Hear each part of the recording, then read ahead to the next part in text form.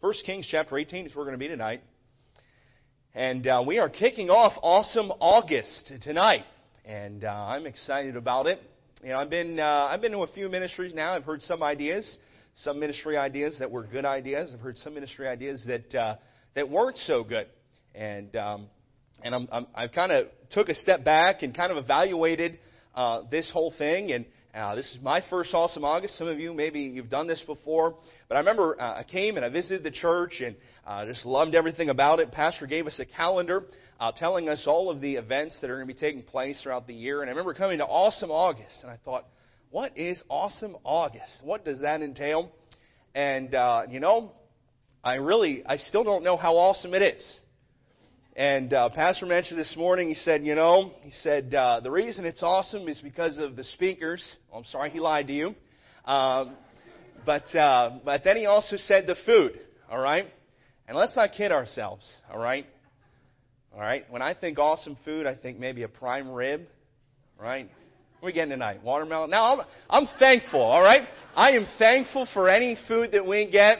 But let's not kid ourselves tonight, all right? Awesome August is not awesome because of the preaching. It's not awesome because of the food. Honestly, it's awesome because of the God that we serve.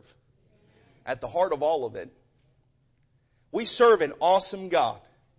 And He does awesome things every day that you and I, we just take for granted. And I was thinking about the message for this, and I was thinking about, Lord, what do you want me to preach? And the first night of Awesome August, what do you want me to say? And I started to go through, and I thought the Lord was directing me down one path, a resume of a steward, but the Lord was like, no, I don't want that. And I started to think, and I started to just kind of flip through my Bible, and I just started thinking, man, there are so many stories of the Bible that are awesome. No other way to describe them except that they are awesome. You know, I work with teens now a good bit. And I'll talk to a teenager every so often, and they'll say, I don't want to read my Bible because it's boring. And I say, the reason you think it's boring is because you haven't read it. There are some awesome stories in there. You think of a man, Jonah, being swallowed up by a whale. You think of all the plagues that came to the land of Egypt during Moses' time, parting of the Red Sea. Man, you really get into it. You find all these wonderful stories. You find everything that Paul went through, getting bit by the snake. Being shipwrecked, and then Peter, he's in jail, and all these things happen. They just keep miraculously getting out of jail. It's just amazing. And I think about those stories, and I say, wow, we serve an awesome God. And can I tell you, the God of the Bible, the God that delivered Peter and Paul, all the disciples, and the God that delivered the Israelites out of the nation of Egypt, out into the promised land, is the same God we serve today. And Malachi 3:6 is still in the Bible. It says, for I am the Lord, I change not. What a promise that is. And one of my favorite stories of the Bible, perhaps the most awesome story in the Bible, is the one that we're going to look at tonight, 1 Kings chapter 18. And some of you that have read your Bible, you know where we're going with this, and you know kind of the story that it entails in 1 Kings chapter 18. If you don't, we'll skim through. Now, this is a very large passage. We think of all that Elijah was able to do on Mount Carmel and how the Lord brought fire down from heaven. A great victory was wrought. An amazing miracle takes place. I just kind of wish I was a fly on the wall. Just being able to see what really happened. The people that were all there. And we'll go through this. I'm not going to go every verse. I'm really just going to kind of skim through this passage. There's so much truth that we can get into it. But I want to draw just a few components tonight. 1 Kings chapter 18. We'll start in verse number 1. If you'll stand, 1 Kings chapter 18, verse number 1. We'll read the first eight verses. And it came to pass after many days that the word of the Lord came to Elijah in the 3rd year, saying, Go, show thyself unto Ahab, and I will send rain upon the earth. And Elijah went to show himself unto Ahab, and there was a sore famine in Samaria. And Ahab called Obadiah, which was the governor of the house. Now Obadiah feared the Lord greatly, For it was so when Jezebel cut off the prophets of the Lord that Obadiah took 100 prophets, hid them by 50 in a cave, and fed them with bread and water. And Ahab said unto Obadiah, Go into the land, unto all the fountains of water, and unto all brooks. Peradventure we may find grass to save the horses, mules alive, that we lose not all the beasts. So they divided the land between them to pass through it, and Ahab went one way by himself, and Obadiah went another way by himself. And Obadiah was in the way. Behold, Elijah met him, and he knew him. He fell on his face and said, Art thou that my Lord Elijah? And he answered him, I am. Go tell thy Lord, behold, Elijah is here. Let us pray. Heavenly Father, Lord, we thank you for this evening, Lord. We come to a passage of Scripture in which, Lord, you wrought a great miracle. It's one that I believe our minds can't even fathom. And Lord, you are an awesome God. You are a powerful God. And Lord, when we are in your presence, it is an awesome thing. Lord, the power that you gave Elijah, the power that you were able to do on Mount Carmel by calling down fire from heaven, Lord, I pray for your power to preach tonight. I pray that you'll fill me with your Spirit, Lord. I pray that you'll help the listener to be able to hear and then be able to do that which has been told from your word. Lord, I pray that you give me the right words to say. Give me boldness, Lord, and allow me to say what you'd have me to say, and withhold me from saying that which you'd have me not to say. Lord, be with this message. We ask your name. Amen. Thank you. You may be seated.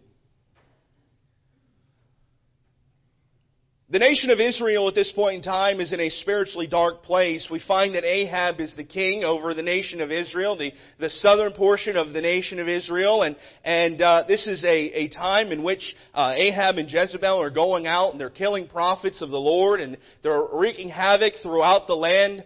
When you find the Bible speaking much about Ahab, you find nothing really good about him.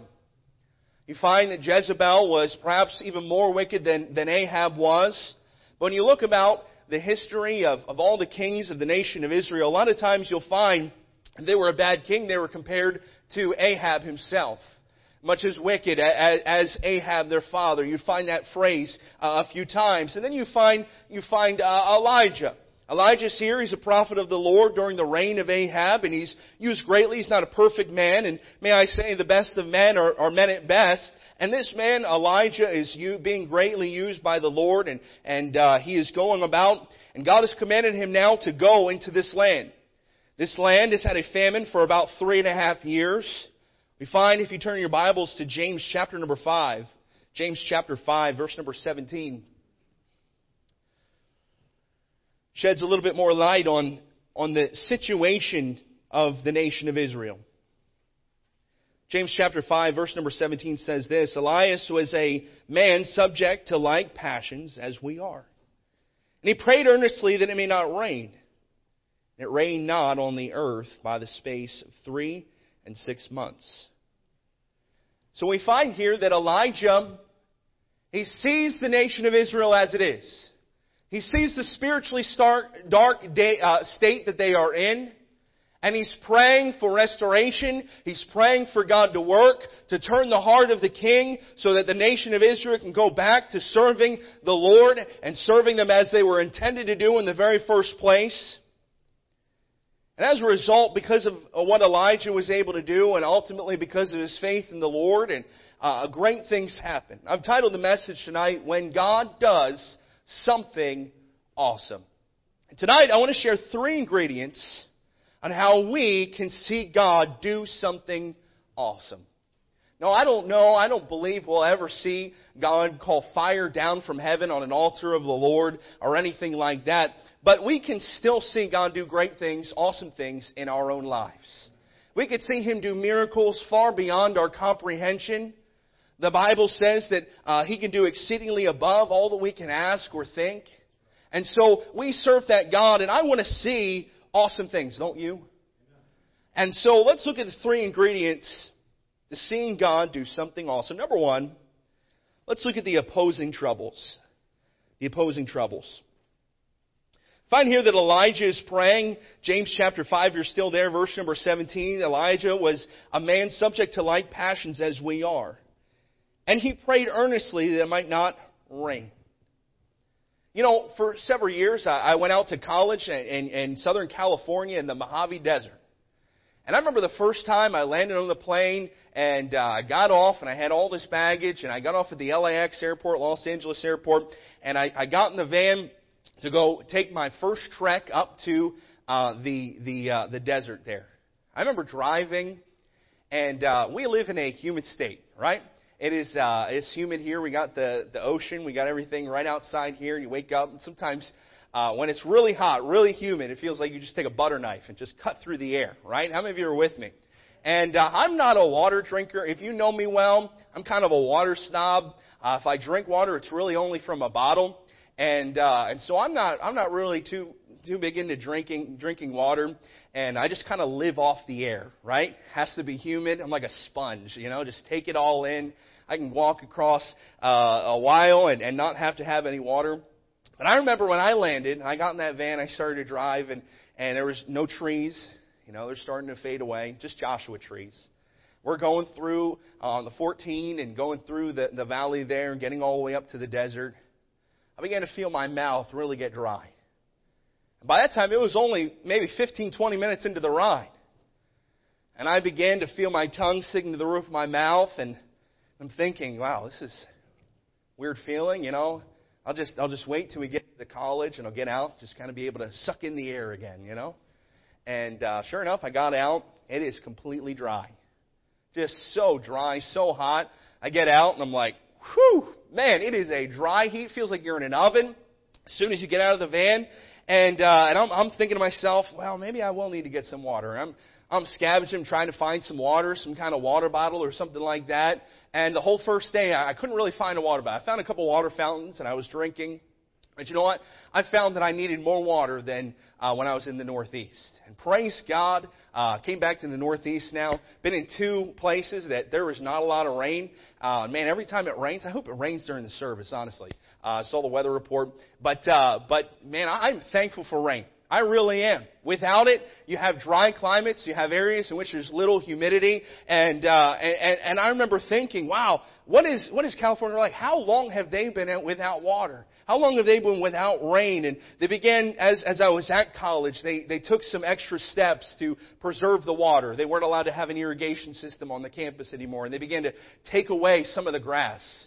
My wife can tell you, it was a depressing day when you're standing outside your dorm and all the grass is being rolled up. And it's just that, that ground cover. It's just brown.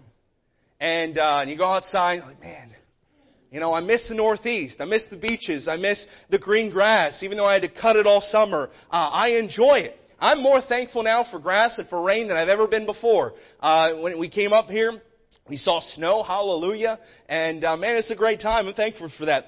And so I think of this passage, and I think of the nation of Israel during this time. 3.5 years of no rain. And then to wander around and to not even be able to find a water bottle. Not being able to find a water fountain. And now you see that there is a severe issue in this land. That the cattle now are having to be prepared to save their own lives. We're going to lose the livestock. We're all going to die if we do not take preparations right now to make sure that we save the little bit of water that we have. So I'm trying to set a perspective on where we are in the nation of Israel. There is little to no water in the land. And so Ahab's going one way, Obadiah is going the other. We find here the first point, Elijah's prayer. He prayed that it might not rain on the earth in the space of 3 years and 6 months. You might say, why did Elijah pray that? Well, Elijah is the first part. It says Elijah was a man subject to like passions. I thought, why does the Bible record that? Well, I think the Bible records that because, sure, it wasn't going to be an easy thing for him to pray that there's no rain, because that was going to affect him. It was going to affect him directly. If he's praying for no rain, what's that cost of him? And he was a subject to like passions as we are. I think it would be hard for us to pray We don't get any rain for 3.5 years. Are you with me? 3.5 years, no rain. It's a depressing life. You know, no green grass, no golf courses. Man, sad life. And so we come to this, that Elijah is praying this specifically, and he's praying it for a greater cause. He's praying for a greater reason, not so that they can get persecution in the land, but so that the land, the nation of Israel, will turn back to the God of their fathers. They will turn back and serve the Lord as they were meant to do in the first place. So we find Elijah's prayer here. But then we find Ahab's presumption. Ahab's presumption. Let's look at verse number 17 of 1 Kings chapter 18. We'll pick up the story from here and we'll move forward. It says, "And it came to pass when Ahab saw Elijah, that Ahab said unto him, Art thou he that troubleth Israel? And he answered and said, I have not troubled Israel, but thou and thy father's house, that ye have forsaken the commandments of the Lord, and thou hast followed Baal." Look at Ahab's presumption. He says, "Art thou he that troubleth Israel?" Sure, Elijah was the man that prayed for no rain for 3.5 years. But you know what? The reason that he had to get to that point is because the nation of Israel had turned their back on God. They're serving Baal. They're getting away from the God that delivered them out of the nation of Egypt into the promised land. They've taken it for granted. And I want you to see Elijah's subjective thinking here. It's almost to say this: if you would just put up, if you would just conform to us, if you would just do what we think is right, there will be no problems here. If everybody just conforms, if everyone just is tolerant of what we're doing, then there won't be any issues here. It's you Christians, it's you prophet of God that's causing this great issue in our land. If you would just put that all behind, look at our thinking, look at our way of doing life, then we'll all be good. And my friend, you and I fall in the same trap a lot of times in getting subjective in our thinking. Thinking the way that we think is what's really right. And not going to the Bible. Not going to, "Thus saith the Lord." We'll talk about that here in just a little bit. But let me remind you, it's tough sometimes when I'm in conversations. I'm talking with somebody and they get in a doctrinal point. Or they get into something and they have no Bible to back it up. This is just what I think is right. But how do you refute that? But the way to refute that is to get into God's Word, because God has prescribed, He has given us His Word, He's given us His truth, and He desires that we follow after it. 2 Corinthians chapter 10, verse number 5 says, "Casting down imaginations, and every high thing that exalteth itself against the knowledge of God, and bring into captivity every thought to the obedience of Christ." You know what? You and I, our minds can go here, it can go there, it can go on the news, it can go on this person said this, that person said that.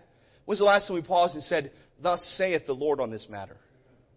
Let's not get sucked up into what the world wants us to think. And, well, is gender really a black and white issue? Well, thus saith the Lord, yes. He created man in His image. In the image of God created He them. And so as we think about this, as we look at this, look at Ahab's presumption, and we see that he is now pointing the finger at this man Elijah. Subjective thinking. Number 2, look at Elijah's preaching. We have Elijah, his prayer. He prayed that the nation of Israel would turn back to God, and as a result, 3 years and 6 months of no rain. Ahab's presumption. But Elijah then, he turns around, he starts preaching at him. Let's look at what he's preaching. Verse number 18. "And he answered, I have not troubled Israel, but thou and thy father's house, in that ye have forsaken the commands of the Lord, and thou hast followed Baalim." Elijah doesn't appeal to, "Well, this is what I think. I think you're the problem." No, he says, "Hey, I'm going to appeal to the commands of God." He says, "You have forsaken the very commands of the Lord. You followed your own devices. You followed your own flesh. You follow what you think is right. But God has told you this is how you are supposed to live. You've gotten away from it." And let's look at the progression of the problem. Not only is the problem with Ahab and what he was doing, but hey, what does the Bible say here in verse number 18? "And thy father's house." This problem had not just started with Ahab. The problem was with his father's house as well. They weren't following after God. They weren't raising up another generation to serve the true and living holy God. There was a progression of the problem. And can I say this? There's a lot of crises out in the world today. You know, we have the virus, we have global warming, you know, you have all these people that are claiming all of these crises, border crisis. Can I tell you another crisis that we face today is a fatherless crisis. We have fathers, we have men in our world today that forsake the role of being a father. They get away, and even some, they may stay in proximity to the house, and they might keep the father role, so to speak, or just be there and be called dad, be called father, but they're not fathering their children. What do I mean by that? They're not passing on the truth that you and I have heard to another generation. They're not giving the commands of God to the next generation. They're not being the leaders in their home and giving the truth that you and I should have. The Apostle Paul, he took Timothy aside and he said, "My son, be strong in the grace that is in Christ Jesus." Paul said, hey, you may not have a father that's going to be good to you. You may not have a father that's saved. But hey, I'm going to take you under my wing, Timothy. You have a mother and you have a grandmother that loves the Lord. And I'm going to take you under my wing and I'm going to father you in the faith. I am going to take the things that I have seen and I have heard and that God has given to me, and I'm going to impart them to the next generation. Who are you imparting truth to the next generation? I hope, number one, you're working on your kids. You're saying, hey, my kids are wicked sinners. Number one, they need salvation. They need to make sure that they know at a young age they are lost, they are sinful, in need of a Savior. And then take the things that you hear in church. Hey, cultivate what pastor says from the pulpit. Have some family devotions. Hey, I'm not a father yet. Praise the Lord. On January 21st, right? 21st is the date we're expecting. And boy, we're excited about it. You know what? And I came to this passage of Scripture and I prayed, God, help me to be the father that I need to be. Help me to take the truths that you have graciously given to me and help me to impart them to another generation. Let me say this, even if you don't have a child in your own home, hey, listen to me, there are other young people that run around this church that you can impart truth to. Every person, I've said this in our youth group several times, I've said every person in this youth group has some kind of influence. Maybe it's not a big influence. We have some that are just moving from children's church up into the 7th grade and they're just joining our youth group. Can I tell you this? They have influence. There are young children, 1st, 2nd, 3rd, 4th grade, that are looking up to them. They see how they behave in church. They see what they do when they sit in church. They see when their Bibles are open. They see when they're asleep, when the preaching is going on. Hey, they see all that and it influences them. There are some that are older that are seniors in our youth group. You know why? Our 7th graders are looking up to them. And each and every one of you today have influence over somebody. Are you stewarding the influence that God has given to you? We have the progression of the problem. We have a fatherless society. I'm going to studies that there's many studies out there about children that have a single parent, that have a high risk of negative outcomes in their lives, such as dropping out of school, being a teen parent, divorce as an adult. We won't go into all those today. I think we understand that, hey, we need to be the fathers, we need to be the leaders that God has called us to do. Because it's when we begin to let go of that rope, let go of the standard, let go of the truth, let go of what we need to do, that next generation begins to slip. They begin to fall away. The opposing troubles. Elijah just wants the nation of Israel to serve God, the true and holy God.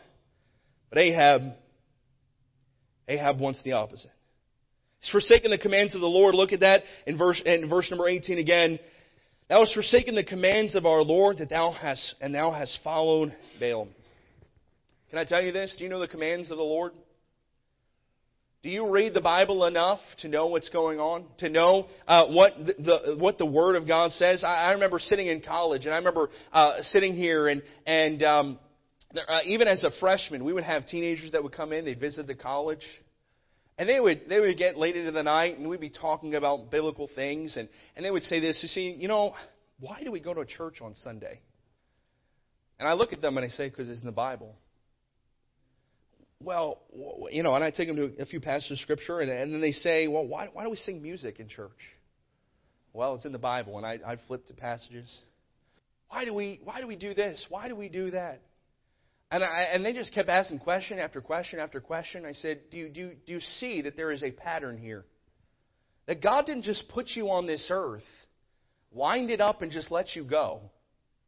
But He has instructed you all the way down to the very breath that we breathe.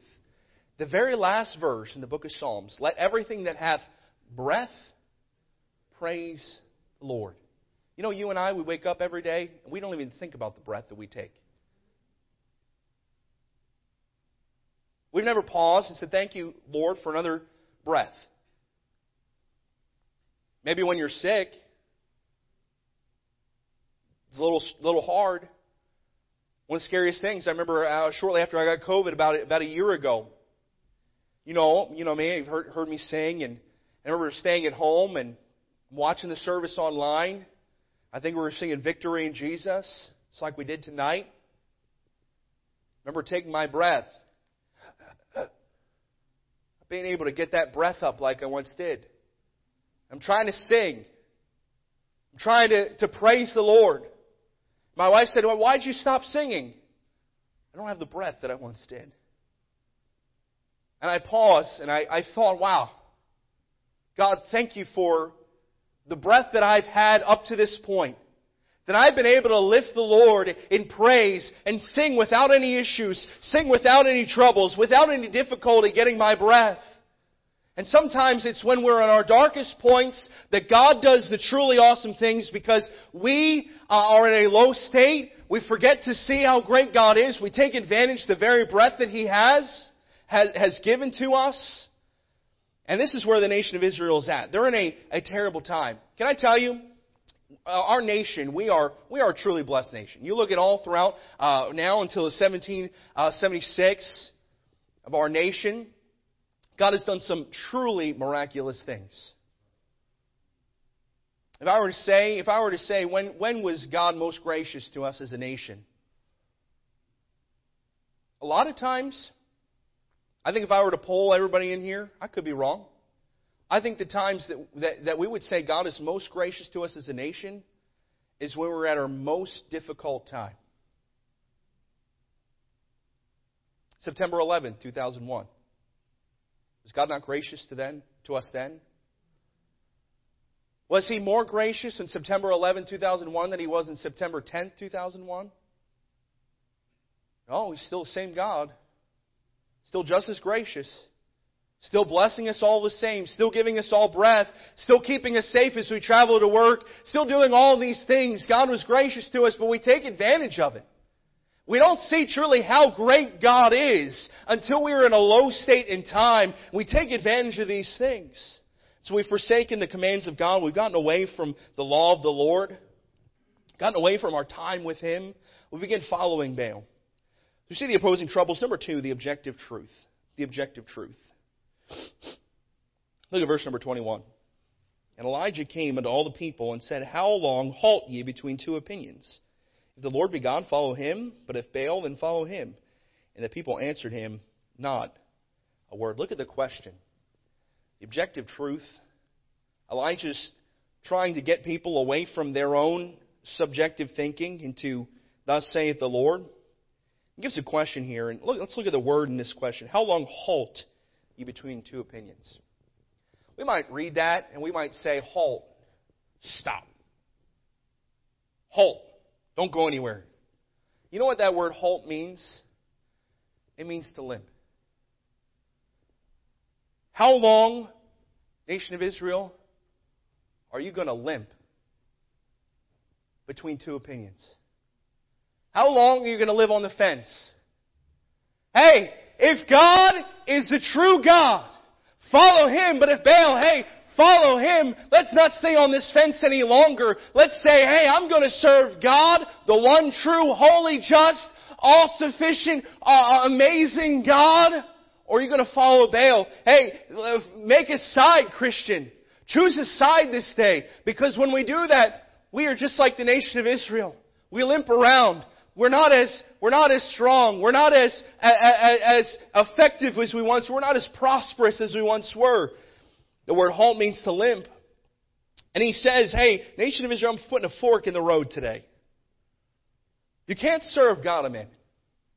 Matthew chapter 6, verse number 24, we looked at it a little bit today, about that very thought, that you can't serve both God and mammon. You will love the one, despise the other. You despise the one and love the other. You cannot serve God and mammon. And so he's asking this question, hey, how long are you going to be in this position? You know it's crippling you. You know it's getting you away. You know it's not helping you. Decide. Verse number 23, we see the challenge. He brings the question, but he says, let's settle this. Verse number 23. Let them therefore give us 2 bullocks. Let those choose 1 bullock for themselves. Cut it in pieces and lay it on wood. Put no fire under. I love how he has to say that. Don't cheat, all right? We'll put fire under it. I will dress the other bullock and lay it in wood. And put no fire under. All right? It's fair. We're going to do the same thing. And call ye in the name of your gods. I will call in the name of the Lord. The God that answereth by fire, let him be God.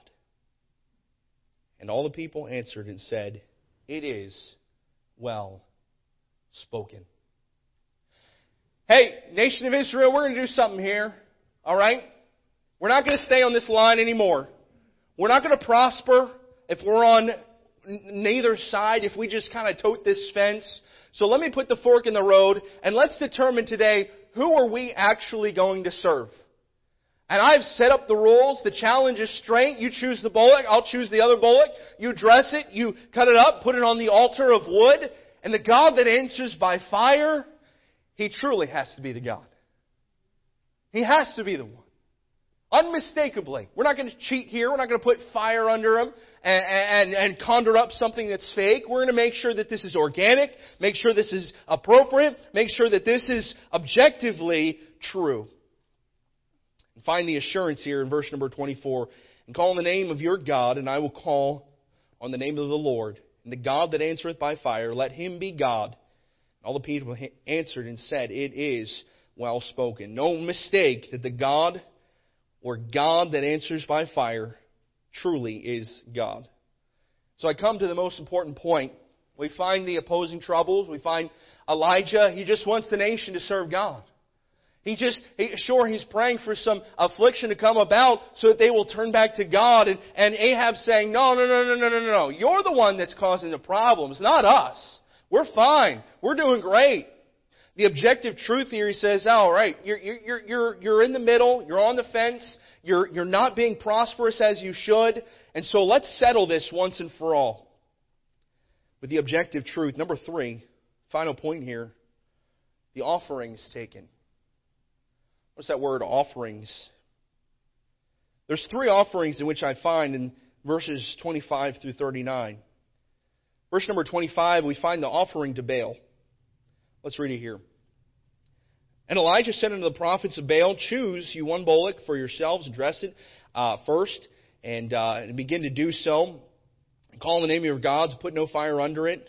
So they begin to do that. Verse number 27, we find, and it came to pass at noon that Elijah mocked them and said, cry aloud, for He is God. Whether he is talking, or he is pursuing, or he is in a journey, or peradventure he sleepeth, he must be awakened. And they cried aloud and cut themselves after their manner with knives and lances, till the blood gushed out upon them. What a gruesome sight. You know what? Anytime you find a young person, even an older person, doesn't follow the true, living, holy, pure God, they follow other gods. They listen to other voices. And consistently we find the same problem. It's the same problem back with the nation of Israel following Baal. They're cutting themselves.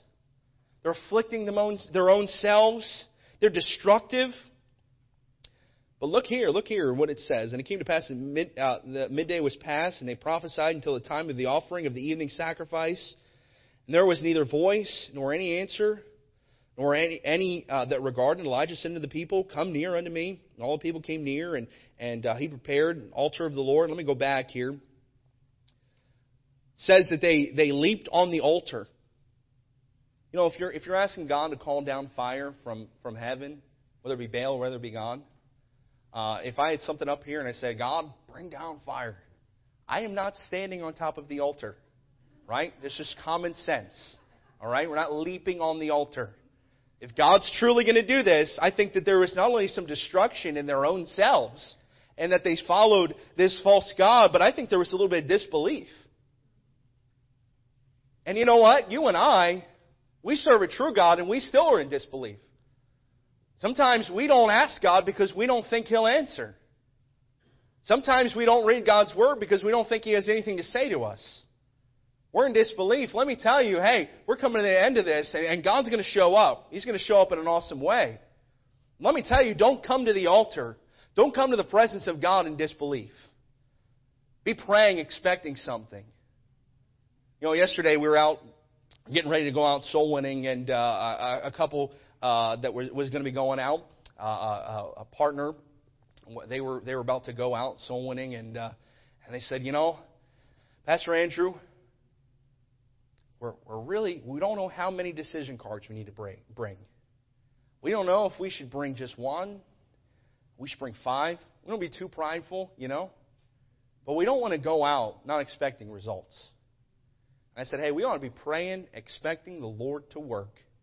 Better to have everything all ready and have a bunch of cards in hand and be able to fill all them out than not have any. And be shamefaced when the Lord works and when God does something great.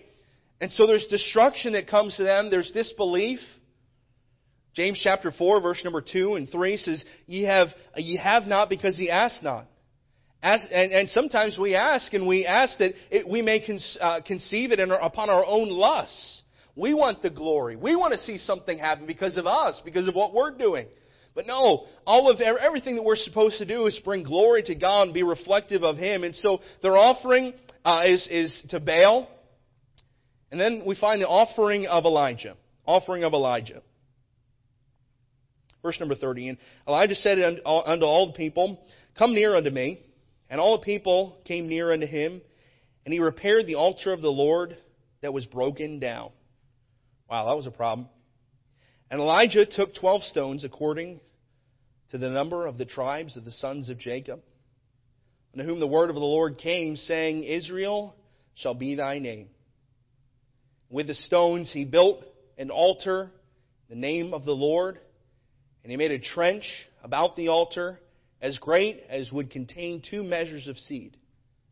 He put the wood in order, and cut the bullock in pieces, laid him on the wood, and said, Fill 4 barrels of water, pour it on the burnt sacrifice and on the wood. I'm going to pause right there as we begin to see this third one. But before we get to the third offering, I want us to see the offering of Elijah unto the Lord. I love the order in which he's doing things. We don't find anybody helping him. We find that this offering to Baal is just chaotic. He's not answering. The god of Baal is not answering. And Elijah's mocking him. And he's telling him, I must be on a trip. Can't hear you. And they're leaping on it. Blood is gushing out. It's such chaos. But Elijah, calm, cool, and collected, steps up and he says, It's time to see the God of Israel work. It's time to see Him do something awesome. And he begins to put things in order the way that they should have been all along. And he says, I'm going to repair the altar of the Lord. I'm going to dedicate it to Him. And I love the word order is literally in there. And he put the wood in order and cut the bullock in pieces, laid it on the wood, 4 barrels of water, and we'll find what's going to take place after. But Elijah is doing what he should have been doing all along. He's doing what the people should have been doing all along. And he's getting ready. And he's saying, God, I'm not doing this for my own self. I'm doing this to honor You. I'm doing this so that the people can serve You. They can love You. And then once again, we can have prosperity in this land. And finally, the last point, and I think this is the most important point. Not only was there an offering of Baal, not only was there an offering of Elijah, in that Elijah was leading the people, he was leading this charge, he was setting things in order the way that they needed to be. We find that there's an offering of the people. Verse number 33. And pour it on the burnt sacrifice. He's asking for fill 4 barrels with water and pour it on the burnt sacrifice and on the wood. And he said, do it a second time. And they did it a second time. He said, do it the third time. And they did it the third time. And the water ran about the altar, and he filled the trench also with water. Remember what I said in the very beginning? Water in that land is very scarce. They're not going to the local spigot and just turning on, getting a barrel, filling it up, and just dumping it on there. Water's scarce. And I have to ask this question, where did the water come from? I think it's important, number one, that time of this whole thing is recorded in God's Word. If they're up on a mountain, it's going to take some time for them to get that many barrels down. Now, they could have been by the brook Kishon. Let me tell you again, even if the brook Kishon had water in it, which I highly doubt, considering that they're going out and they're looking for water. They're going far areas. Obadiah went one way, remember? Ahab went another. They're trying to find water to save the cattle. So where did the people get the water? Can I pose this thought? I think the people had it in their own canteens. You may disagree with that. That's perfectly fine. I don't think we necessarily find it in the Bible. But I think if we're thinking through this and we're thinking, where is this water coming from? It's a quick moment in which Elijah's preparing the altar and he says, hey, go get these barrels. Hey, get it done. Even if there was, let's just say there was a random stream that just happened to pass through wherever he was. The fact that they are willing to give up water, which equals their life. No water, no life. So Elijah's saying, hey, I'm asking for the most valuable thing that I can at this very moment. That's why I think he had an offering of the people. And he said, hey, if you're going to truly serve God, it's not just about me. Let me get you involved as well. Your hands are going to take part in this. You're going to see God do something awesome too. And he says, all right, let's do that. Let's get those barrels. They get the 40 barrels. He says, let's do it again. You know what? I almost think about this. If Elijah's asking for the most important thing, what is the most important thing in your life that you need to give up? What is the most important thing that you've kept back? God's been calling you to do this. God's been calling you to surrender this. God has been calling you to go in this area, and you said, I'm willing to give anything. I'll give the seed. Hey, I'll give anything. I'll give my job. I'll do all that. But don't take, you fill in the blank. And so he's saying, hey, I want these barrels full. And he goes through, and I think that they're opening up their canteens and they're filling this barrel. And I think Elijah's looking at the people and he said, no, you can do more. I want no reserves. I don't want anything more. I don't want us to make sure that this is just a coincidence that just some fire came down. Let's pass the plate again. Let's pass the barrels again. Some of you have more water in your canteen that you can give up. Some of you have more ability that you can give up. And he said, do it again. And you know what? The Bible didn't say that they were short in their barrels. They met that requirement. But you know what? Elijah looks at the people again and he says, it's time for us to do it a third time. And you know what? If you and I are going to see God work, don't come to God in disbelief. Come expecting something. Come ready to participate. Don't be a spectator. Have no reserves when you come to God. Because when you give what you think is the greatest that you have to God, even if it's the least, give everything to God. Give it all. And then you'll see God do something awesome. So maybe tonight, we're not going to pass a physical plate, but we will have an altar open. What do you need to lay on that altar tonight? God, you give me this voice. I've been scared to get up and sing for the longest time.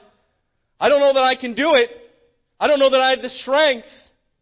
But God, I'm bringing this bucket to the altar and I'm willing to dump it here for you to use so that others can see something awesome takes place. Not because of me. God, I have these riches.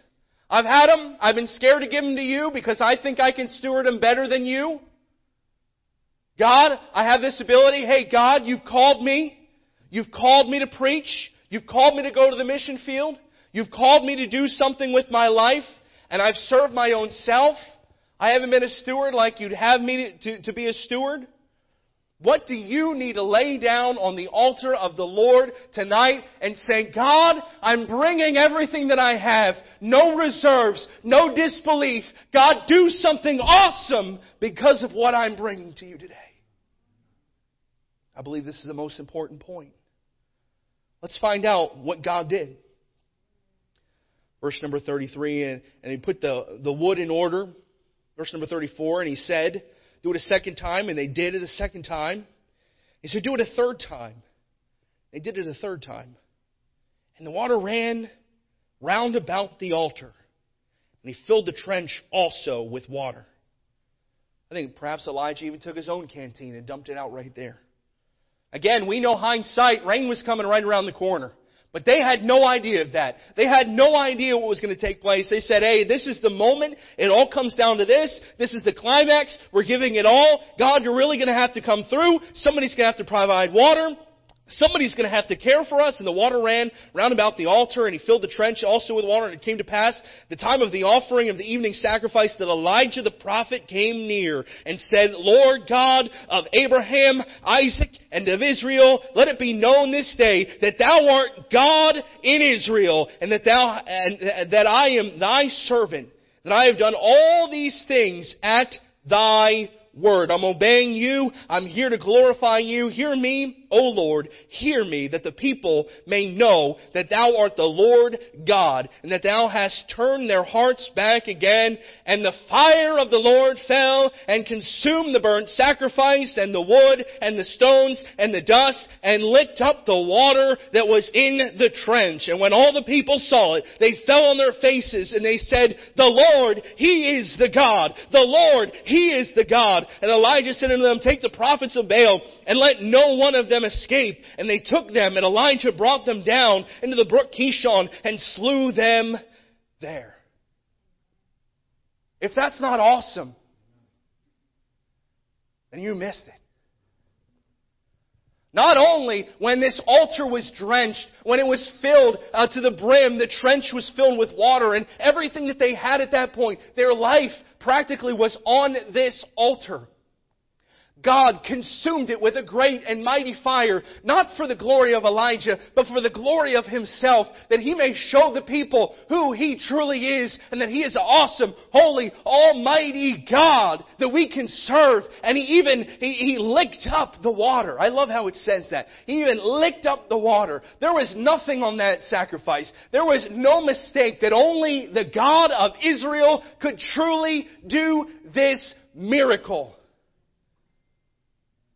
You and I, in this next moment, need to make sure everything's on the altar. God, I'm coming now. I'm laying it down. Not for my glory, but that I might be a light that so shines before men that they may see my good works and glorify you which are in heaven. Do you love God that much? Do you love Him that much that you would be willing to give of your all, your very life, your very being, your most valuable possessions, your greatest talent, that you might give it to Him and say, God, use it for your glory?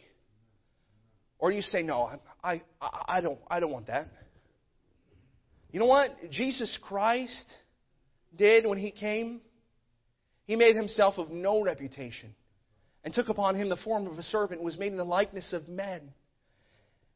And He came down to this earth, and He bled, and He died on the cruel cross of Calvary so that you and I might have salvation. For there is salvation in no other except by what Jesus Christ did on the cross of Calvary. He said, I am the way, the truth, and the life. No man cometh unto the Father but by me. And praise God, He was willing to lay it all on the altar. He was willing to lay, sweat as it were, great drops of blood on our account so that we can have salvation, so that we can see God do the most awesome work the history has ever seen. And so will you follow that model Christ gave? Be willing to give of your own life. Be willing to give of your possessions, of your talents, and say, God, take them. Use them in a great way. We sing this song here often. Is your all on the altar? I think in closing it might be even appropriate that we sing this song. You have longed for sweet peace and for faith to increase, and have earnestly, fervently prayed. Have you prayed for our nation? Have you prayed for revival to come back into your soul, into your heart? That you might see God in another way, in an awesome way? That you cannot have rest or be perfectly blessed until all on the altar is laid. Is your all on this altar of sacrifice laid? Your heart does the Spirit control? You can only be blessed and have peace and sweet rest as you yield, give it over, Him your body and soul. Would you walk with the Lord in the light of His Word and have peace and contentment always? You must do of His sweet will to be free from all ill. On the altar your all you must lay. Is your all on the altar of sacrifice laid? Your heart does the Spirit control? You can only be blessed and have peace and sweet rest as you yield Him your body and soul. Father God, You are awesome.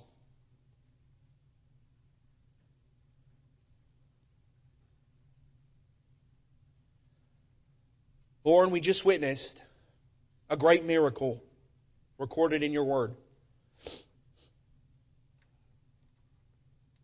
Father, forgive us when we get subjective in our thinking and we think we know what's best. We think we know what we need to do. And Lord, we've neglected Your commands. Lord, forgive us where we've held back a portion of what we need to give to You. Father, help us set things in order like Elijah did. Make You preeminent in our life. Lord, I pray that we, like the nation of Israel, will be willing to give our life, our all, on the altar tonight. And Lord, as we do so, we do pray that once again, just as You did something awesome for the nation of Israel, Lord, may You do something awesome here at White Oak Baptist Church.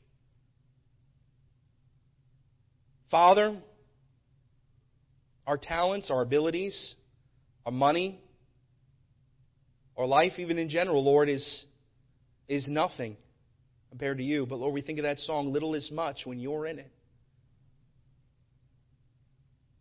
Lord, may we follow Your economy tonight, not our own.